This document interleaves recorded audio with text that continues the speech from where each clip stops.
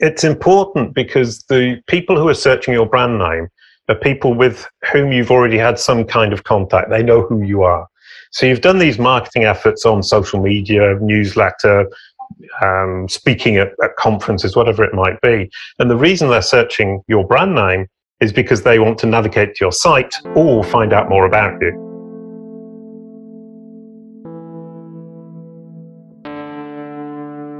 We all strive for more nowadays. More traffic, more revenue, more growth. In this never-ending battle for more, it's easy to forget what's important. So what is important? Building real relationships with real humans and trying to be better each day without caring quite so much about getting more. After all, by building real and meaningful relationships, you'll have way more than you ever need. The SaaS SEO Show is a platform for meaningful connections and honest conversations with people who are real, hard-working practitioners and high performers in the SaaS industry.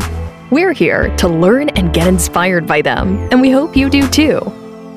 Now, here's your host, George Cassiotis.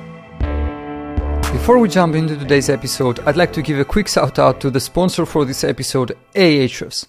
Ahrefs provides you with an all-in-one SEO toolset that does everything from rank tracking to backlink analysis, keyword research, and technical audits. The best part, you can now use Ahrefs Webmaster Tools for free to identify and prioritize optimization opportunities for your website, see all the keywords that your web pages are ranking for, take a close look at the websites that link back to and refer you in their content, and analyze other websites to find out what drives their rankings.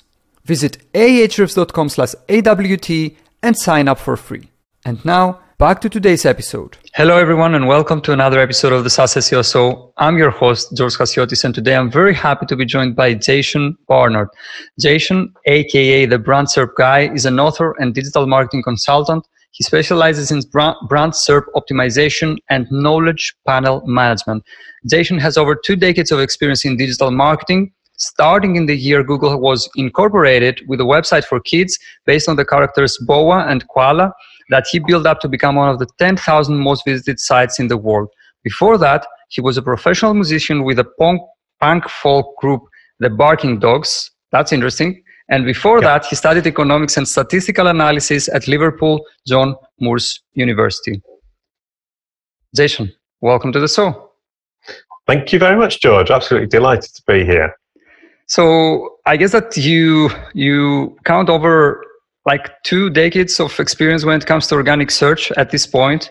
And even though we shared a couple of things in the introduction, could you share, a few more things about your journey so that people can understand, why you're doing what you're doing today? Right, yeah, absolutely. One thing is you ended with the Liverpool John Moores University. Liverpool John Moores University it's not the best university in the world. But what it did mean, and I didn't realize it at the time, was that I went to the same university as John Lennon. And one of the kind of games I've been playing with Google is trying to influence where it shows me in different entity panels and carousels. And one of the nice ones is I've managed to get it to show me next to John Lennon in the alumni of John Moores Liverpool University in the carousel. So kind of that entire kind of life story is now represented in Google's understanding of me and my relationships with, for example, Liverpool John Moores University and therefore John Lennon by extension. And also the blue dog and yellow koala, Boa and Koala, as the voice of the blue dog, and my role in the group, the Barking Dogs. If you look at the Barking Dogs knowledge panel, it says members Jason Barnard. All of that is me educating Google as opposed to Google figuring it out for itself. Okay, I guess we went deep, even though it's still the beginning. Oh, sorry. I dove right in off the deep end, as it were. So, okay, let's do it, I guess. So I guess my question would be, can you make these associations like deliberately? Like, can you help Google associate you with a music group or a certain university? Can you do that? Yeah, well, you can. And obviously, I started really looking into this in 2013 because the Blue Dog and Yellow Koala lasted until about 2008. We did a TV series, then that fell apart for various reasons. And in 2013, I was pitching for jobs as a digital marketer to try to make a living. And I wouldn't get the job. And what I realized is that people were Googling my name, and it said right at the top, Jason Barnard is a cartoon blue dog. And they would think, I'm not going to give my digital marketing strategy over to a cartoon blue dog. What they didn't realize is what you were saying is that as the cartoon blue dog, I had been working on SEO since 1998. So I started in SEO when you had Google, Alta Vista, what was it called? Magdalene, Hotbot, all of these search engines where we were building one page per search engine, per variant, including plurals. And so we would have, for example, for, 1,000 basic kind of keywords, we would have 50,000 pages to manage. Okay. And we would be managing them. I ended up learning to do it on the server directly, on a Unix server, using the command line to just kind of change chunks of text. And it worked wonderfully, but I realized after a while that it wasn't going to be manageable at scale because obviously there's so many keywords. This was around kids' games. And so I decided to focus on Google. And I don't know if it was good judgment or pure luck, but I thought Google was the most fun one to work on. So I focused on Google and worked out beautifully. And I can't remember what the question was now. I have another question now that you brought up Google. It's a rather philosophical question, I would say, but I would like to hear your thoughts on whether Google is our new homepage. Ooh, yes. Now, I turned up to this kind of whole brand SERP thing, what your audience sees when they Google your brand name, being, I think, a little bit, what's the word? Unambitious. And I was saying Google's your business card because that was my experience, is people would search my name, see the blue dog, and then not sign on the dotted line. And that was the initial question. Is what I then did was set about ensuring that Google showed what I wanted to show to my audience today, as opposed to my audience as a blue dog of 10 years before. And the problem was that Google had such a good grip on me as a cartoon blue dog. It was showing that because it knew that. And I had to teach it that it now needed to show digital marketer. The blue dog's still there, but it's relegated to a small part of my knowledge panel. And so I was saying, well, it's your business card, because I was just thinking, well, people look you up on Google. And in the Zoom world of the last few years, we're all doing it as we talk to each other, looking each other up on Google to figure out, are we talking to somebody who's credible or not? And that brand SERP, that result when I look you up, George, is incredibly important, because it might change my entire attitude to the meeting as we go through the meeting. But in fact, the idea of a homepage is something that the local SEO crowd talk about. And, you know, somebody like Mike Blumenthal will be talking about homepage, or Joy Hawkins. And I was thinking, well, in local SEO, yes. In general business, in bigger business, or for people, not so much. But if you've seen in America now, you have the filter pills at the top for people, films, and books, and so on and so forth. That's a mini website. You get the overview, which is the basic brand SERP, and then you get videos, education for me, songs written, and you click on those, and you need to control those different verticals. And those little filter pills are basically just a menu within a mini website that is on Google. And it's only a matter of time now before Google applies those filter pills to all of the knowledge panels, to all businesses who have knowledge panels. So we're going to have to learn to manage our mini Google website.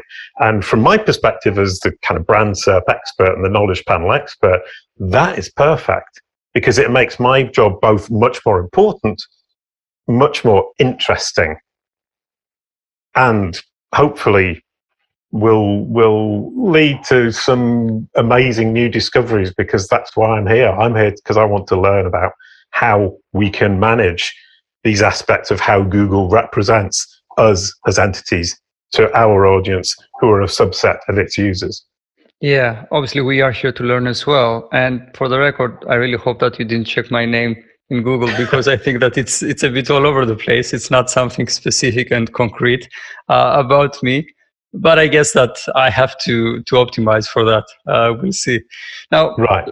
Let's take a SaaS company, for example, and let's shift gears a bit and discuss or dive a bit deeper into SERP brand optimization. Like, on a very practical level, why is it important for a SaaS company that their brand SERP is as optimized as possible? And on a very practical level, what can they do to achieve that? Right. Well, it's important because the people who are searching your brand name are people with whom you've already had some kind of contact. They know who you are. So you've done these marketing efforts on social media, newsletter, speaking at conferences, whatever it might be. And the reason they're searching your brand name is because they want to navigate to your site or find out more about you. And from that perspective, that's the group we would call prospects. And even if they're just navigating to your site, at the top, if you've got the site and then the rich site links underneath, that gives them the opportunity to go straight to the right part of your site. So it seems like a small detail, but it's actually very important. It saves a click. Google wants to put those rich site links. If it doesn't, you've got some kind of problem with your site. And that's a really immediate sign that your site isn't well organized. But then below that, people would also look at whatever comes below it. It might be Twitter boxes, it might be LinkedIn, it might be videos.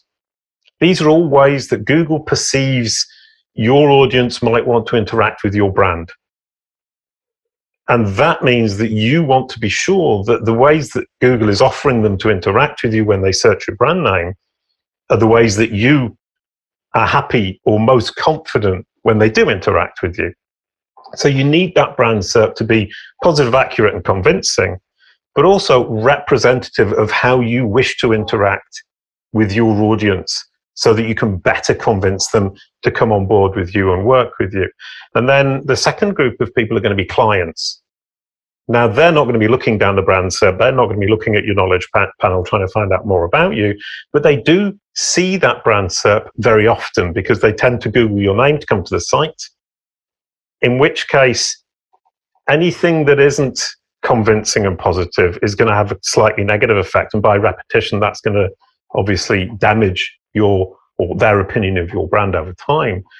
But the more positive it is, the more that positive impression is reiterated to them, and the more confident they are that they did make the right decision to work with you. So from my perspective, prospect conversions, clients, retention. Okay, that's interesting, and I like that the fact that you split it into two based on the audience. Let's say the search audience that's using the search engine in order to get to your website or any other assets that you own. Would you say that knowledge panels are part of this whole thing of brand SERP optimization, or would you separate the two? Right. Well, it's a great question because I see knowledge panels as a subset of brand SERPs.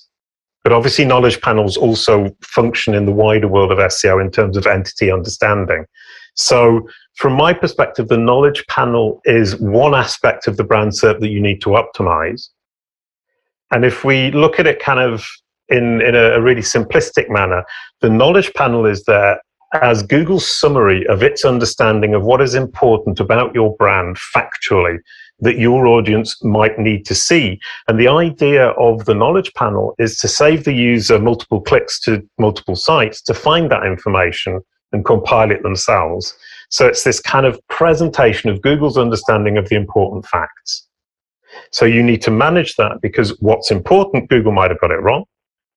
And you need to educate it so that it puts the correct important facts up there. Or it might have got the facts wrong, full stop, in which case you need to correct them.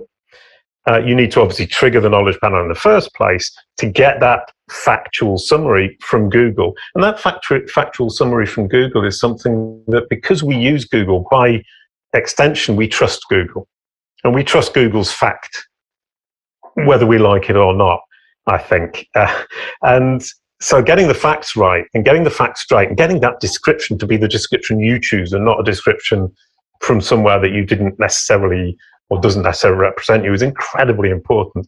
And then if you look at the left-hand side, and this is true of all SERPs, right-hand side, fact, left-hand side, recommendation. And so what Google's doing on the left-hand side is recommending where you might want to engage with this brand through its understanding of that brand's digital ecosystem and the engagement that each part of that digital ecosystem gets from that brand's audience, according to Google's understanding. Okay, that's all very interesting. Since we're talking about SaaS companies, in many cases, I will not say in most cases, but in many cases, the ultimate goal for a SaaS company is either an exit or to go public. And I read a blog post by the team at Ahrefs, which was published a couple of weeks ago, which the topic was the article was discussing the benefits of going public for, I assume, for a SaaS company or for any other company for that matter. And I would like to hear your thoughts from Google's understanding perspective on whether or not there are actual benefits or maybe even drawbacks from going public. Yeah, it's Michal who wrote the article, and he came to me asking for data because at Kalicube Pro we've got data on 70,000 brands that goes back 5 years. We've been tracking both brand SERPs and the knowledge graph and knowledge panels, obviously. And he was hoping that I would have some of the companies that had gone public in the last year.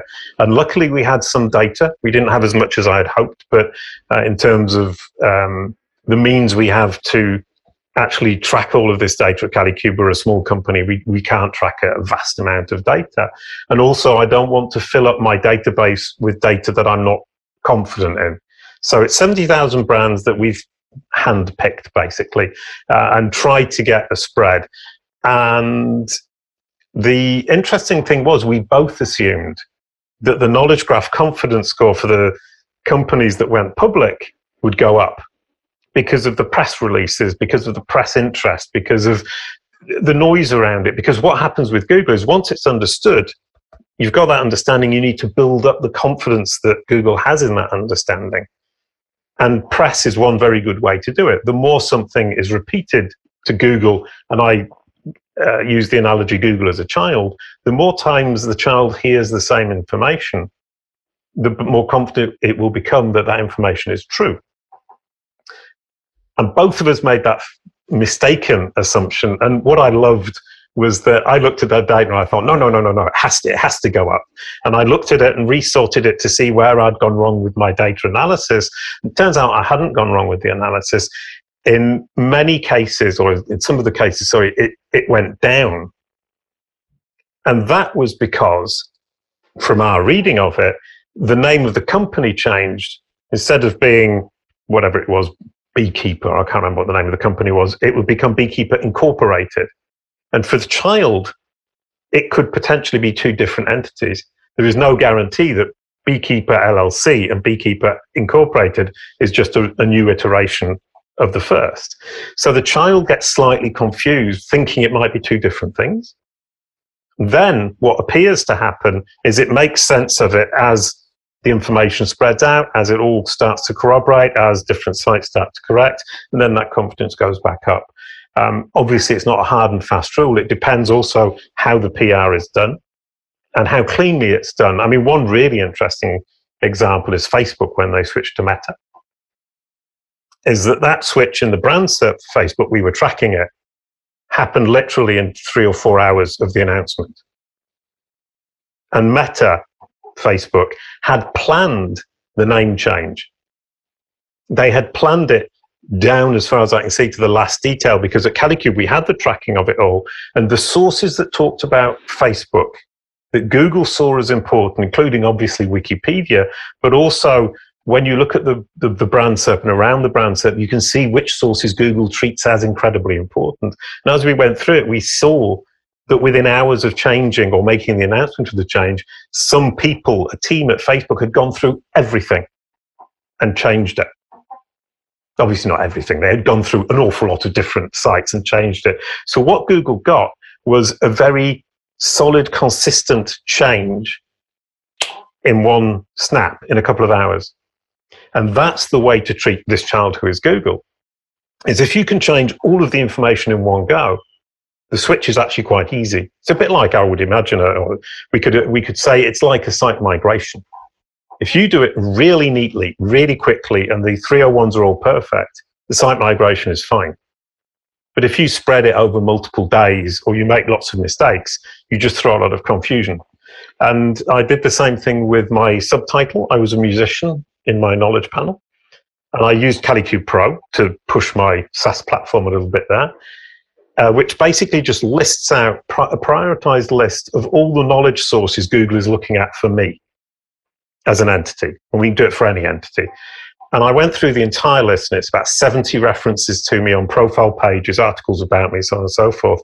Went through them. It took me 3 hours to change every single description of me, from Jason Barnard is a digital marketer, blah, blah, blah, blah, blah, to Jason Barnard is an author and digital marketer, blah, blah, blah. And in 2 weeks, Google switched from musician to author. And my reading of that was that when I changed it on my website, it then saw the same information on every single other site it went to over the next couple of days. And that is the instantaneous and total consistent changing of my description, Jason Barnard is an author, which allowed it then to say, okay, fair enough, I understand that, and just switch it across.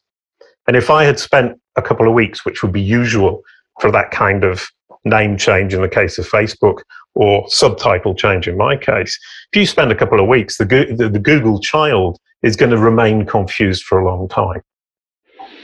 That's all very fascinating. And I guess I also didn't know, or at least didn't search so much about Facebook's change to Meta. And I guess that we could say that it's a very successful case study, right? Of changing the name and making sure that you are consistent across different websites. And yeah, and they had prepared what I would call the entity home. I mean, the entity home is basically the place that Google looks to for information about an entity from the entity on a site owned by the entity itself. So it sounds kind of contradictory in the idea that Google's actively looking for us to provide it with the information in our words, and then it can just go around the web and corroborate, is what we are saying true? And is it consistent? And if it is, Google is happy to believe us. And what Facebook Meta did was they actually had the website prepared, and you could see it on the Facebook, we have Facebook/Meta with this whole announcement. And as far as I can see, that page didn't exist until the moment they announced it. Okay, that's great execution then. I was under the impression that schema markup is one of the most critical elements for brand SERP and knowledge panel optimization. However, on your website, I saw that you have a case study on how you can manage your knowledge panel without schema markup. Can you please explain, how that works? Yeah, schema markup is an incredibly powerful supportive format. It's not necessary, but it is very helpful. I would basically say what schema markup does is give Google the information in its native language, in the language that it can natively digest, because it gets the name value pairs. So it's incredibly easy for Google to understand without doing an LP analysis, without trying to sort through your rubbish HTML on your web page and figure out where you've used tables for design and where you've used them for data and so on and so forth. But it isn't strictly necessary. And the case study that you saw was somebody who simply isn't geeky enough for schema markup, and they didn't want to get into schema markup. And what we did is basically leverage what I'm calling the entity home. And I said to him, you have the entity home. So Google's looking here for information. The trick is then to link out to the corroborative information, which in schema markup you would be using same as or subject of. But there's no reason on earth you can't just put a link in the page to your Twitter account, to Crunchbase profile, to a Wikidata page, or whatever it might be. And the other thing is the entity home is phenomenally important. I use an analogy of a broken plate, a fragmented broken plate of pieces of puzzle all over the web. Google collects them all, and it tries to put them together as the complete plate. And then it says, well, I'm not sure if this is actually correct. And John Mueller calls it reconciliation. That's the putting the plate together is reconciliation. And it needs a point of reconciliation. And that point of reconciliation is the whole plate presented to it on one page on your website, which is the entity home.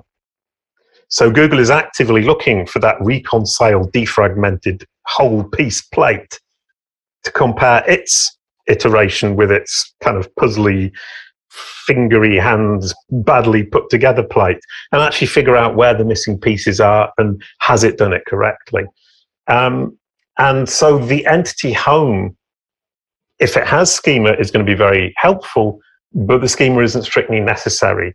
The entity home is the key. And then, if you take that a step further, the description of your own entity to Google is incredibly important. It's obviously using an NLP to analyze it. And people fail to realize that that description being clear and precise and understandable and containing the necessary facts that would be in the schema anyway, for the most part, not all of them, of course, and making sure Google can understand that without the necessity of schema markup is actually the best starting point. And on Kalicube Pro, we have an NLP analysis that takes the text, your description, analyzes it using Google's NLP, and will tell you what it thinks the text is about and which entities it's recognized. And the first thing I always see is Google almost never recognizes the entity. Then you rewrite it and it will recognize the entity because you've rewritten it in a clearer manner. And once you've got that, you can then spread that same description around the web and be confident that once, first of all, on your entity home, it's in the context of your website. If it can understand it as a standalone piece of text using Google's NLP API, then it will certainly understand it much better once it's on your entity home, and much better still when it's on the Facebook page, when it's on the Twitter, when it's on the LinkedIn, when it's on Crunchbase. And that description repeated is, as I said with the switching from musician to author, is, I would argue, the most powerful thing after the entity home. So it basically goes entity home, corroboration through the description on these multiple sources, schema markup only comes third. Okay, I guess we have a framework then. You mentioned John Mueller, and I remember that like a year ago or something, he tweeted and he mentioned the term digital PR. And, since then, digital PR, I don't know, has become a thing. And con marketeers and SEO professionals are using it now heavily in some cases. What are your thoughts on digital PR? Is what we are talking about part of this? Is it something different? I would like to hear your thoughts on that. Right. Yeah, it's an extension for me. The pure understanding is what I've just been talking about in terms of Google getting to grips with understanding. I mean, it's trying to understand who you are, what you do, who your audience is. If it understands who you are and what you do, then it's got your offers. It's got your EAT because it understands who you are, so it can see if you're expert, authoritative, and trustworthy. What you do, it's got your offers, so it can potentially know what you are offering to its users who are searching on Google. And then who your audience is how it allows it to segment which audience it offers your products or services to. So who you are, what you do, and who your audience is are the most important thing for Google to understand for all your SEO. And that's what brand SERP is all about, because when the brand SERP is accurate, positive, and convincing, and addresses your audience correctly, Google's understood who you are, what you do, and who your audience is, so you're winning the game straight off. Then, once it's got that understanding, the digital PR comes as a layer on top with the confidence. Because what digital PR is going to do is going to get you mentions, it's going to get you into authoritative sources that re-corroborate everything you've already taught this child. and you're going to build and build and build that confidence. So the digital PR aspect is saying just getting press is one thing. Making sure Google understands that that press is indeed about you is another. And there's a huge trick to play in terms of building that confidence, because people talk about linkless links being mentions. How does Google know that, for example, in my case, Jason Barnard, it talks about Jason Barnard on a website. It might be the Jason Barnard who's a podcaster. It might be the Jason Barnard who's a hockey player. It might be the footballer. It might be the academic. It might be one of the other digital marketers, because there are about 5 or 6 digital marketers called Jason Barnard, apparently. So it's up to us to, once again, guide this child to point out to it that this article is indeed about me or about my company. And one of the massive experiments, I say massive in a very small sense, micro sense of a tiny company, is we've been building out a section on my own website, jasonbarnard.com, that is partly aimed at exactly that. It's optimizing and maximizing the digital PR that we're getting and seeing what effect that has. And the other is using that as well to try to build, as you said earlier on, Google is your homepage, try to build those filter pills into a real mini website on Google. So in fact, coming back to that, it just occurred to me, Google is your business card, it's your homepage, and it's actually a mini website for you now. Okay, and as we are running out of time, I would like to see, to hear your thoughts on Google is a child, still a child, but like, where do you see this child going, like from 5, 10, 20 years from now? How do you see the future of organic search? Right. Oh dear, that's a lovely question. Just before I answer that, can I just make one point about SaaS companies, which is a problem that a lot of us have, is that we often name our company and our SaaS product exactly the same. Okay. But it's 2 different entities. The company is one entity and the SaaS product is another entity. Can you present an example of that, just so we can make it a bit more practical? Well, I mean, WordLift is a company, and WordLift is also a SaaS product. Okay. So what you have is 2 entities with exactly the same name. And that's an immense cause of confusion for Google, because in fact you need 2 knowledge panels, one of which is for the company and one of which is for the SaaS product.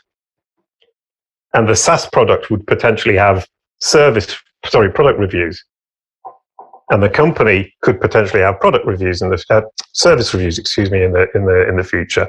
So one problem I think a lot of SaaS platforms are going to need to deal with is the fact that they have this ambiguity and they are going to need 2 different knowledge panels.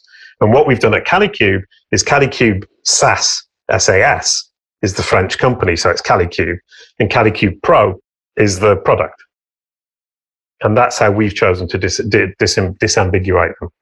But do you see this as a need, like for other SaaS companies as well, like to separate the 2 entities? Yes. Not necessarily today, because it's not important right now today.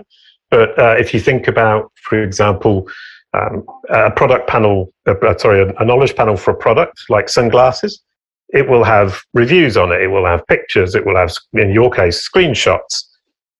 Whereas for the company, it would just say founded by date founded and yearly revenues. So it's 2 very different presentations, 2 very different summaries of 2 different things, 2 entirely unique entities that have exactly the same name. And so trying to get Google to understand the difference between the 2 of them is going to be, I mean, it's not a massive problem, but it's certainly something you've got to be very careful about. And one thing I do see is people fail to identify that the review platform for the SaaS product is not a knowledge source about the company. And so they will point to it as same as from the organization schema markup, but it's actually about the SaaS product because it's reviews of the SaaS product and not of the company. That's very interesting. And quite frankly, even though we are serving the SaaS industry, we are not so technical, but even though we are serving the SaaS industry, it's the first time that I hear something like that. But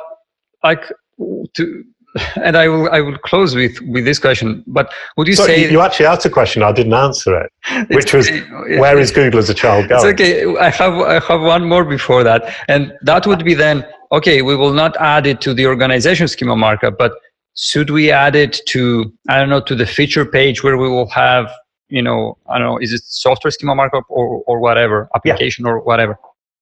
Yeah, I mean, it would be service. Sir? Sorry, it's a service, and then you can define it using the schema to say it's actually software as a service. Yeah, software as a service, yeah. But yes, what Google will be looking for is an entity home for the company, and another entity home for the SaaS platform. And they should not live on the same entity home. An entity home needs to represent just one entity. Okay, that's all very fascinating and very interesting. So before we go, Jason, I'd love to hear your thoughts on the future of search.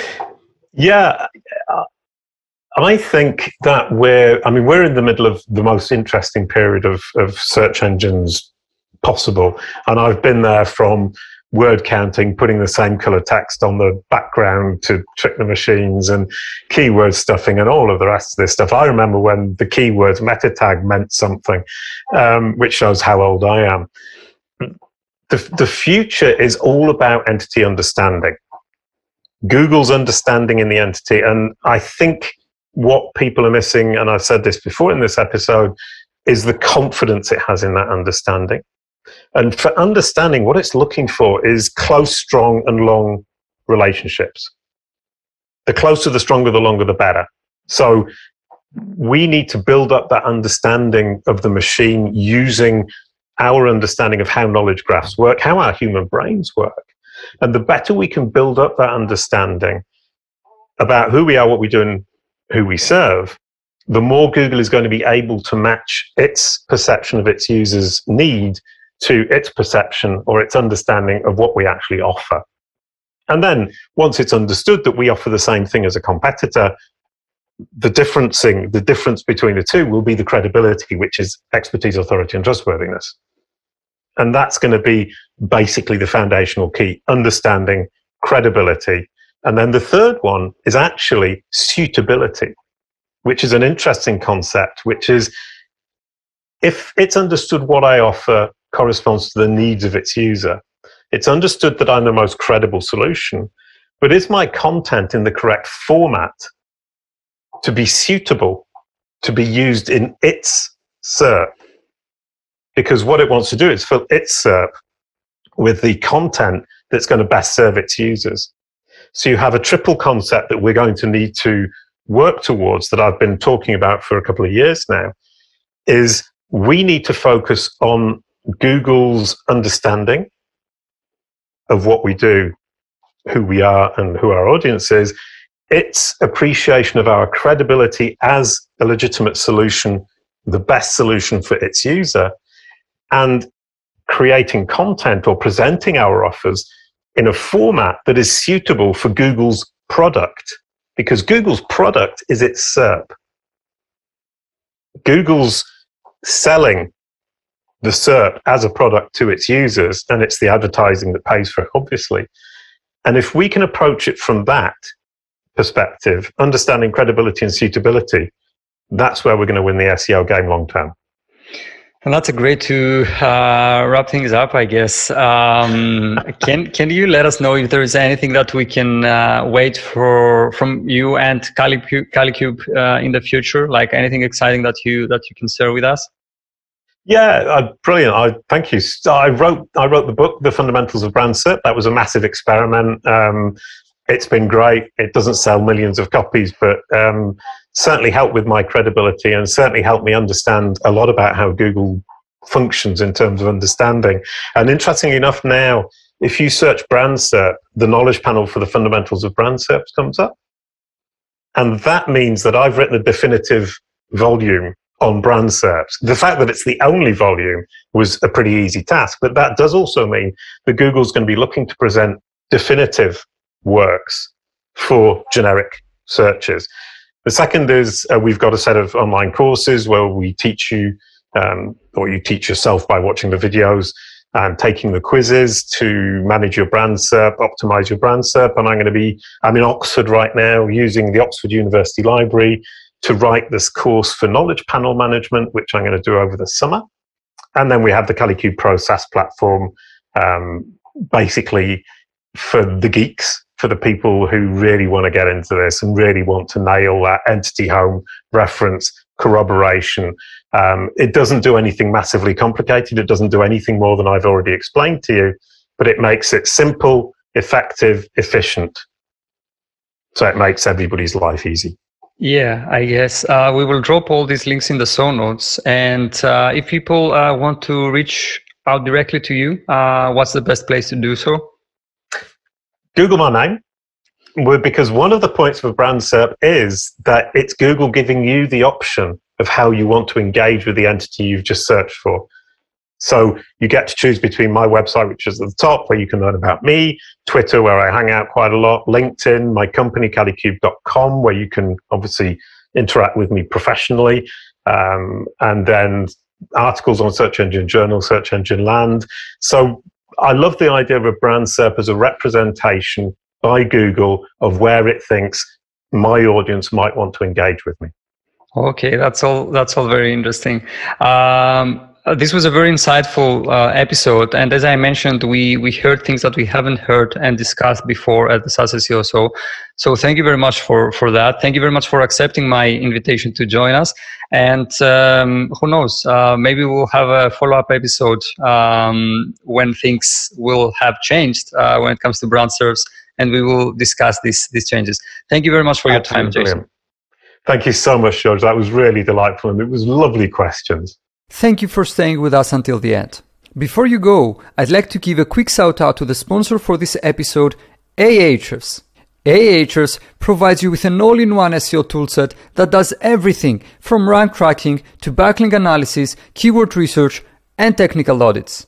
The best part, you can now use Ahrefs Webmaster Tools for free to identify and prioritize optimization opportunities for your website, see all the keywords that your web pages are ranking for, take a close look at the websites that link back to and refer you in their content, and analyze other websites to find out what drives their rankings. Visit ahrefs.com/AWT and sign up for free. Another episode of the SaaS SEO Show has wrapped. We hope this episode has taught you something new too. We'd like you to connect with us so you can keep up with all the new content that we're creating.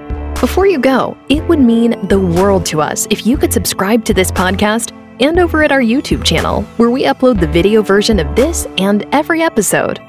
Until next time.